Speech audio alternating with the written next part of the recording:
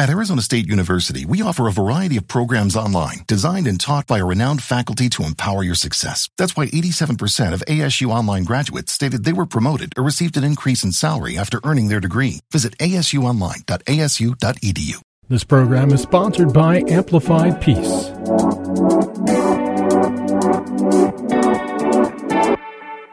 Hi, everyone, and welcome to Amplified Peace.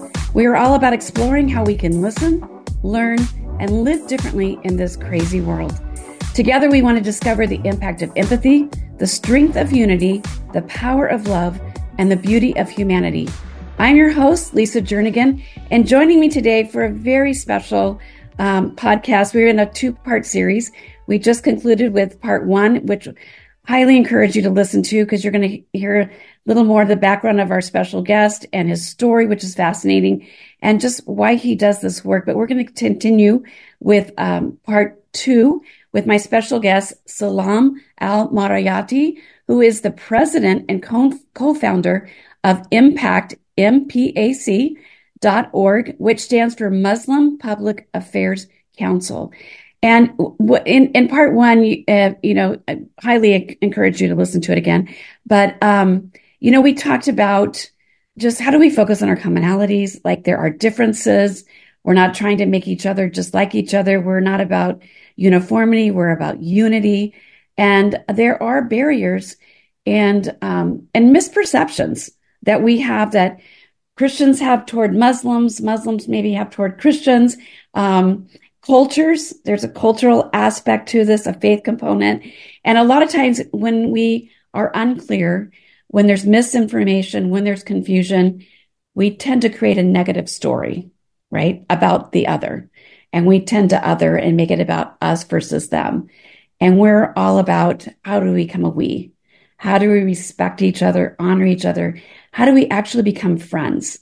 And it doesn't mean we have to agree with everything. And I think that's a huge misperception. If I'm going to be friends with somebody that's different than me, that means I'm agreeing with them.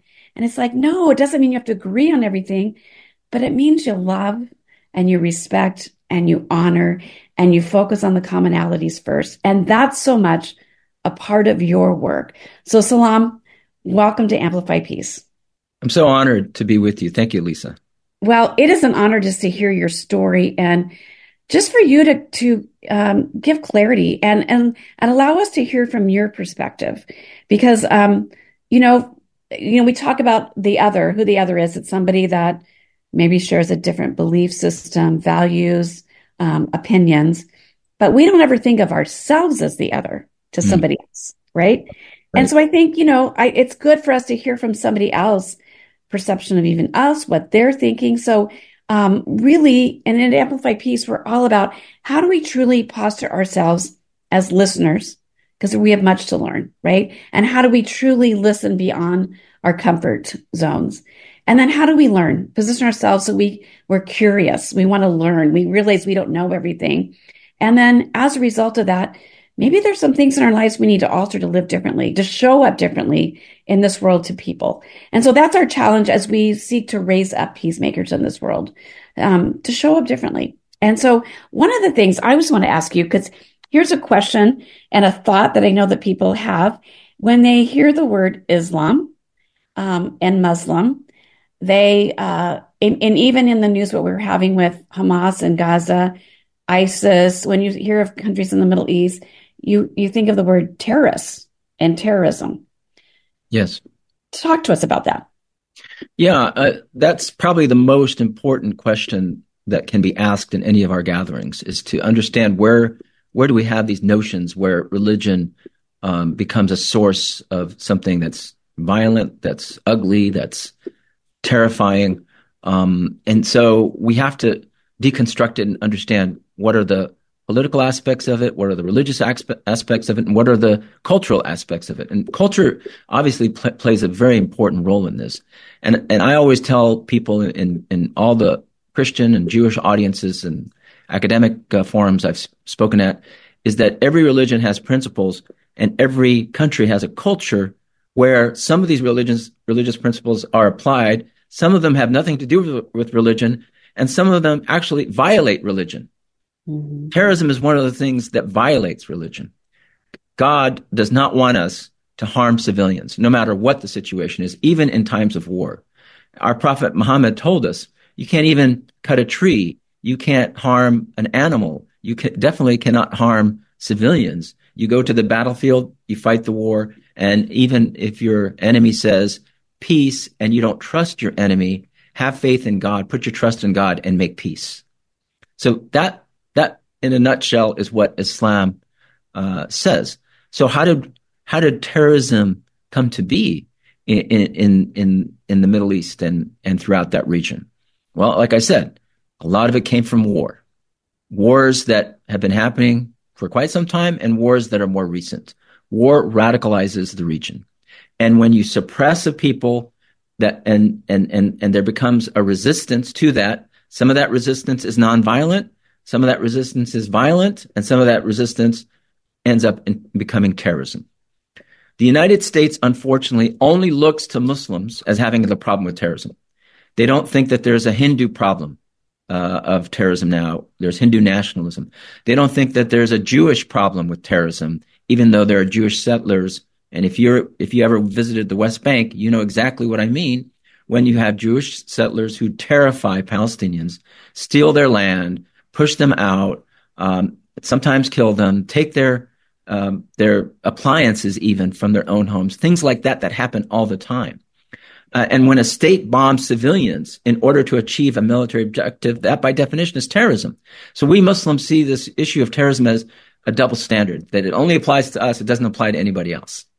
When other people do it, well, that's an understandable reaction, and that's the way it is, and we just have to live with it and restrain yourselves, don't react. But when a Muslim commits an act of violence, then all of a sudden that becomes terrorism and an existential issue for us as Americans. So we have to do away with the double standards of violence. And believe you me, if there's any group that wants to do away with terrorism, it's Muslims. Every time we hear of a violent incident and there's a possibility that a Muslim can be involved, the first thing we pray is, God, please don't let that be a Muslim who committed that act of violence. I don't know if you remember, just a few months ago, there was an incident at the border between Canada and the United States near Niagara Falls where there was an explosion in a car, and it was on the news, and everybody was waiting to see, oh my God, could that be terrorism? Ended up not being terrorism. But if it had been, if there was a Muslim involved in it, the whole story would have changed. So we in the West have this bias that anything violent coming from Muslims is about terrorism. Anything violent coming from anywhere else is not terrorism. But we should first and foremost say that religion and Islam and Judaism, Christianity, all religions have no tolerance for any harm towards civilians or any terrorism. It never justifies what we want to achieve. And we want to do away with terrorist groups. We want to see a way where we can achieve peace and achieve justice without using terrorism as an instrument. Unfortunately, with the situation that we see, for example, what happened on October 7th, Hamas went in and took hostages. Some of the hostages were military, some of the hostages were civilians, because they wanted to get the Palestinian hostages that are in Israeli prisons out. So that's one narrative. But from the Israeli narrative, it is the worst violent incident on Israeli soil since the Holocaust. And so they reacted the way we see that they are reacting. We as Americans should be neutral on the issue and try to achieve peace. And it's only going to be achieved politically. Even if you believe that Jews have the right to have a state in Israel, at the end of the day, do we want to achieve that goal of a Jewish state, having a Jewish state in the Middle East, militarily or through peaceful means? It's not going to succeed militarily. Everybody's going to die there. And if that's what we want, then say we want everybody to die there, and then that will achieve our religious convictions or our religious prophecies, whatever. But if we want to achieve peace, the only way to achieve peace is at the negotiating table. The only way to achieve peace is for people to come together and say, enough killing. Let us see, your views are this way, our views are this way. How can we manage the situation for the time being? You make peace with your enemy. You don't make peace with friends. Friends are called allies. And so we as Americans should demand that enemies come together and achieve a peaceful solution that is just for both the Palestinians and the Israelis. As Martin Luther King said, either we have coexistence or we're going to have co-annihilation. So let us work for coexistence, and that means understanding the different narratives about the Middle East that Muslims have versus what Muslims in that region have versus what Jews or Christians have about the Middle East.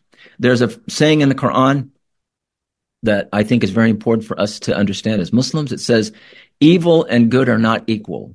So repel evil with that which is good. And that way, the one with whom there is enmity becomes as if he is your closest and warmest friend. So I believe in conversion, not necessarily religious conversion, but social conversion, converting people from enemies to friends. And to me, that is the challenge that religion gives all of us. And we have to do away with tribalism, ethno-nationalism, as a way of looking at these issues, through our religious narratives, our religious lens. It should be away from this kind of bias that we have towards the region. And that way we can have a better discourse in America that would offer a better opportunity and chance for peace in the Middle East. So much to what you just said.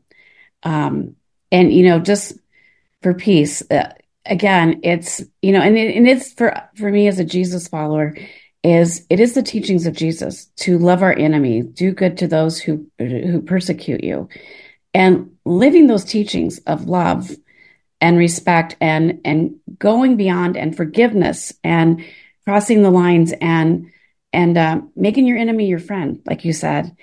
Hard, really hard work. But unless we do that, we're never going to change, right? It's always going to be just in a state of war. Exactly. And at that point, somebody has to go, I choose to love. I choose to see the other as a fellow human being first, seeing our humanity first, before we see our politics, before we see our ethnicities, before all of that, right? I see as a human being first. And from that place. Yes, it's about having that love for God. I think that's what is the missing component. It's our love for God that will help us overcome that hatred that we feel when we see our people persecuted and harmed, and we see so much destruction. So are we doing it because we hate what's happening, or are we doing it because we love God? And I think that's the test of every believer in God, is to overcome that impulse when you see something terrible and bad done, and you have that anger. So how do we overcome that anger? Because the emblem of anger is Satan. Satan was angry at God because God created Adam and Eve, and he said, the human is going to be more important than you, Satan. And so out of jealousy and out of anger and hatred, Satan said, I'm going to fight every human being and show you that they're not worthy of your creation.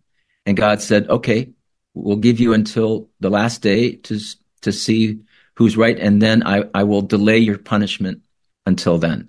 So the story then of this anger, that satanic impulse within each and every human being, it is that is Satan. And so everything we do in terms of worship, whether we are praying or fasting or tithe or giving our charity, is to purify ourselves from that anger and jealousy within each and every human being. And then we can be agents for God to make peace in a more effective way. You do know that right now some of the things you're saying are blowing people's minds because they have you in a different box. And I mean, for the good and for the right, this is where it's because we really do have a lot more in common, though we still have our differences in our faith beliefs and practice, but there is a lot in common that we share. And again, how do we focus on that? And we really believe, peace begins with each one of us going inside of our own hearts and souls and asking God, what do you see? Where am I harboring hatred or ill intent or seeds of division rather than promoting seeds of unity and love? And I think that, that's a challenge for each one of us. It's hard to go inside and see what's inside of us first because you can't give away what you don't own. Right. And so, And how do we truly love beyond? And for us, love the way Jesus and love the way God calls us to love and to That's right. show up for each human being. One of the ways you talk about how we can kind of promote this and how we can just really love others is through a project you guys have called Mustard Seed, the Mustard Seed Project, Yes. which you go into churches and you basically, it's around tables, right? Tables of conversation, tables for understanding, tables for where we can really see each other eye to eye and look at each other's eyes and go, I want to hear your story. I want to understand more. Here, help me understand. Help me to see through your lens, right? That's right. And going after, so many times we want to go attack somebody. We want to prove that we're right, they're wrong, and that never allows a friendship to happen or to flourish, because nobody wants to be on the defense. Nobody wants to feel like they're in a conversation where they're being seen as wrong all the time. So how do we just allow people to honor their stories, again, without having to agree with the story? So tell us a little bit about the Mustard Seed Project, the background to it, and what it looks like, because you're going to kind of do one of these projects coming up in That's right. Phoenix on February 3rd. That is, February 3rd will be part of our Mustard Seed Project. And mustard seed comes from both the Bible and the Quran. In the Quran, it says, somebody's telling his son, oh, my son, no matter what you do, no matter how little it is, even if it is the weight of a mustard seed, if God wills, God can bring it to light. Mm. So any small act of compassion, any small act of good, God will grow from it, even if it's just a mustard seed, and it can be the light that can change the world, take people from darkness to light. And I believe in the Bible, Jesus says, have faith, even if it's the weight of a mustard seed. If that faith is the weight of a mustard seed, it can move a mountain. And so that's the idea, is small acts among people, because I think it's time to stop waiting for politicians and so-called international and national leaders to create change. Change has to happen from the ground up. So mustard seed is a people-to-people way of creating change by first understanding our differences. And it's okay to have differences. I'm not a Christian. You're not a Muslim, but we both believe in God. We both want to do good in the name of God. We both want to see our religions known for what it is and not for what it is not, right? So what it isn't. So mustard seed is a way of asking anything with each other, coming up with a discussion, and then talking about how we can work together, even if it's just sweeping the floors of a school. We will do that together. Or if it's on a peace mission, we will do that together. Or if it's a seminar, we can do that together. And we produced a film called The Healer. It's about a Muslim doctor in Lubbock. And we chose Lubbock because people probably don't think that there are any Muslims in Lubbock, Texas. And indeed, there is a Muslim community there. And this doctor saved lives. And she has wonderful relations with people. We keep thinking that interfaith just means we go to a religious setting and then talk and have theological presentations. No, interfaith, to me, America is interfaith. E pluribus unum is about faith as much as it is about race and ethnicity. It's about all these different religions coming together in America, and we become one voice for good. And so we made the film as a starting point, as a starter for conversation in churches and in mosques. So we were at Christian Central or Central Christian Church in Glendale, Arizona, a few times, and we've made great friendships, starting with Pastor Dean there. And I believe he's going to come to the mosque on February 3rd, and he will say a few words about this program.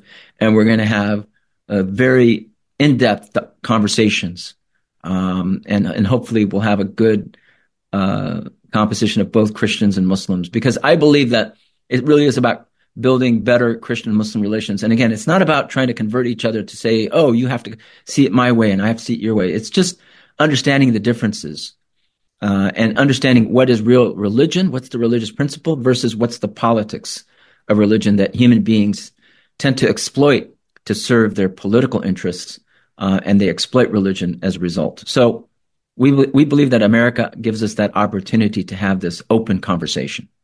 Mm. It's so beautiful when you can actually sit down, and so much of, the information we think we know somebody, and we create this opinion, this bias about a Muslim neighbor, whatever. And then the next question is, have you actually talked to that neighbor? Do you actually know their story? Have you actually sat down with them? And that changes everything. Right. Yeah. And so that's one of the, just even to our listeners, challenging them, who can you start a conversation with? Right. And not be afraid, because I think we're taught to fear. We see a woman covered in the grocery store or somewhere, and it's like immediately we're like, okay, well, I don't know what to do with this, right? Yeah. Talk to us a little bit about that. Like, how does a person listening right now going, I've never had a conversation with a Muslim before, I don't even know how to start a conversation. What would you advise?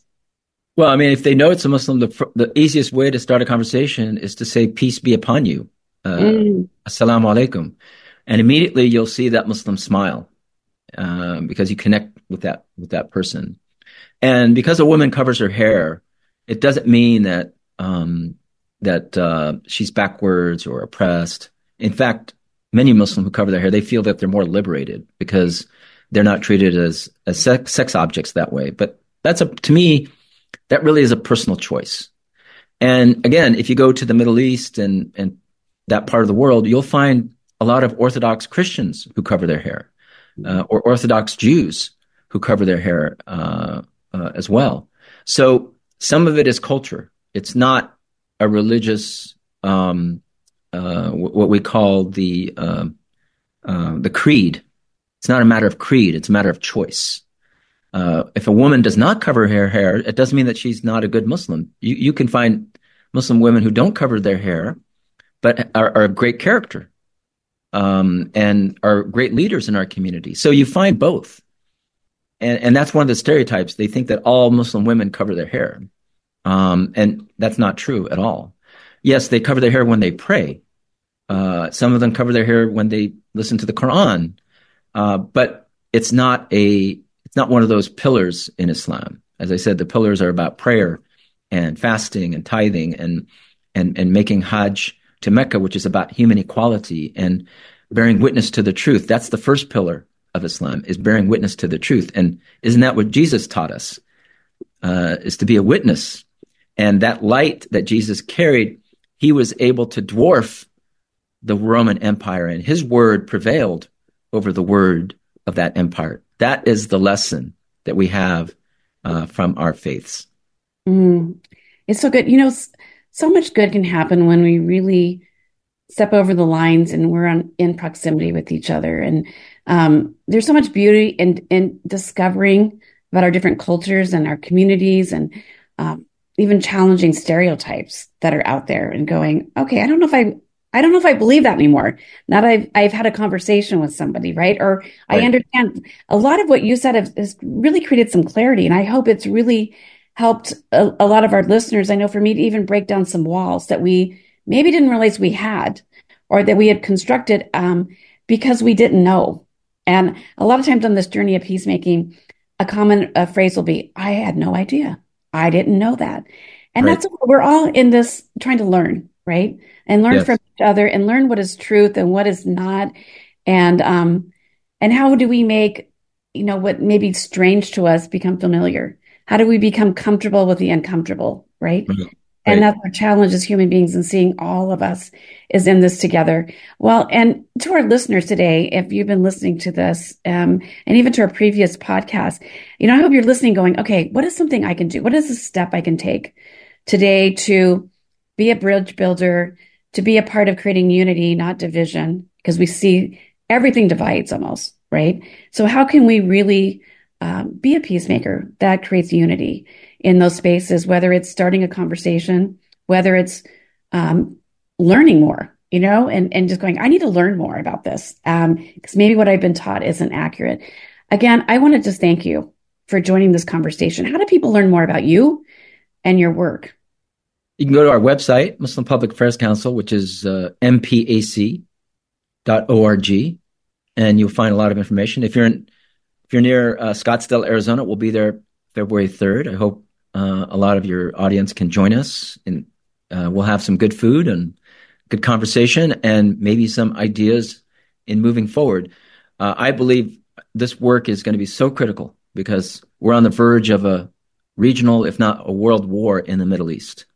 Absolutely. And it's not going to achieve anything. It will create more problems. So this is the work of our lifetime, is to at least begin the process for peacemaking through mutual understanding and through achieving the truth, or trying to reach an understanding that is closer to the truth. Because as you said, there's a lot that we don't know because we never asked. Right. So come on February 3rd, ask anything. And even if we don't agree, at least we'll agree to disagree and become closer friends for it. Absolutely. Well, as always, thanks for being a part of this podcast and the Amplified Peace community. For more information on living as a peacemaker in today's world, connect with us at amplifiedpeace.com, and you can follow us on all social media. Thank you. Thank you, Lisa. This program was sponsored by Amplified Peace. It's a new year, and home improvement projects have been on your to-do list. For your roofing, siding, window, and bath replacement, check out DeBella. DeBella is your local home improvement expert. With awards from Angie's List, Home Advisor, and more than 15,000 people on Google posted about their 5-star experience with DeBella. With a limited-time offer of no money down and no payments until 2025 on approved credit, now's the perfect time to update your roofing, siding, window, and bath. With DeBella.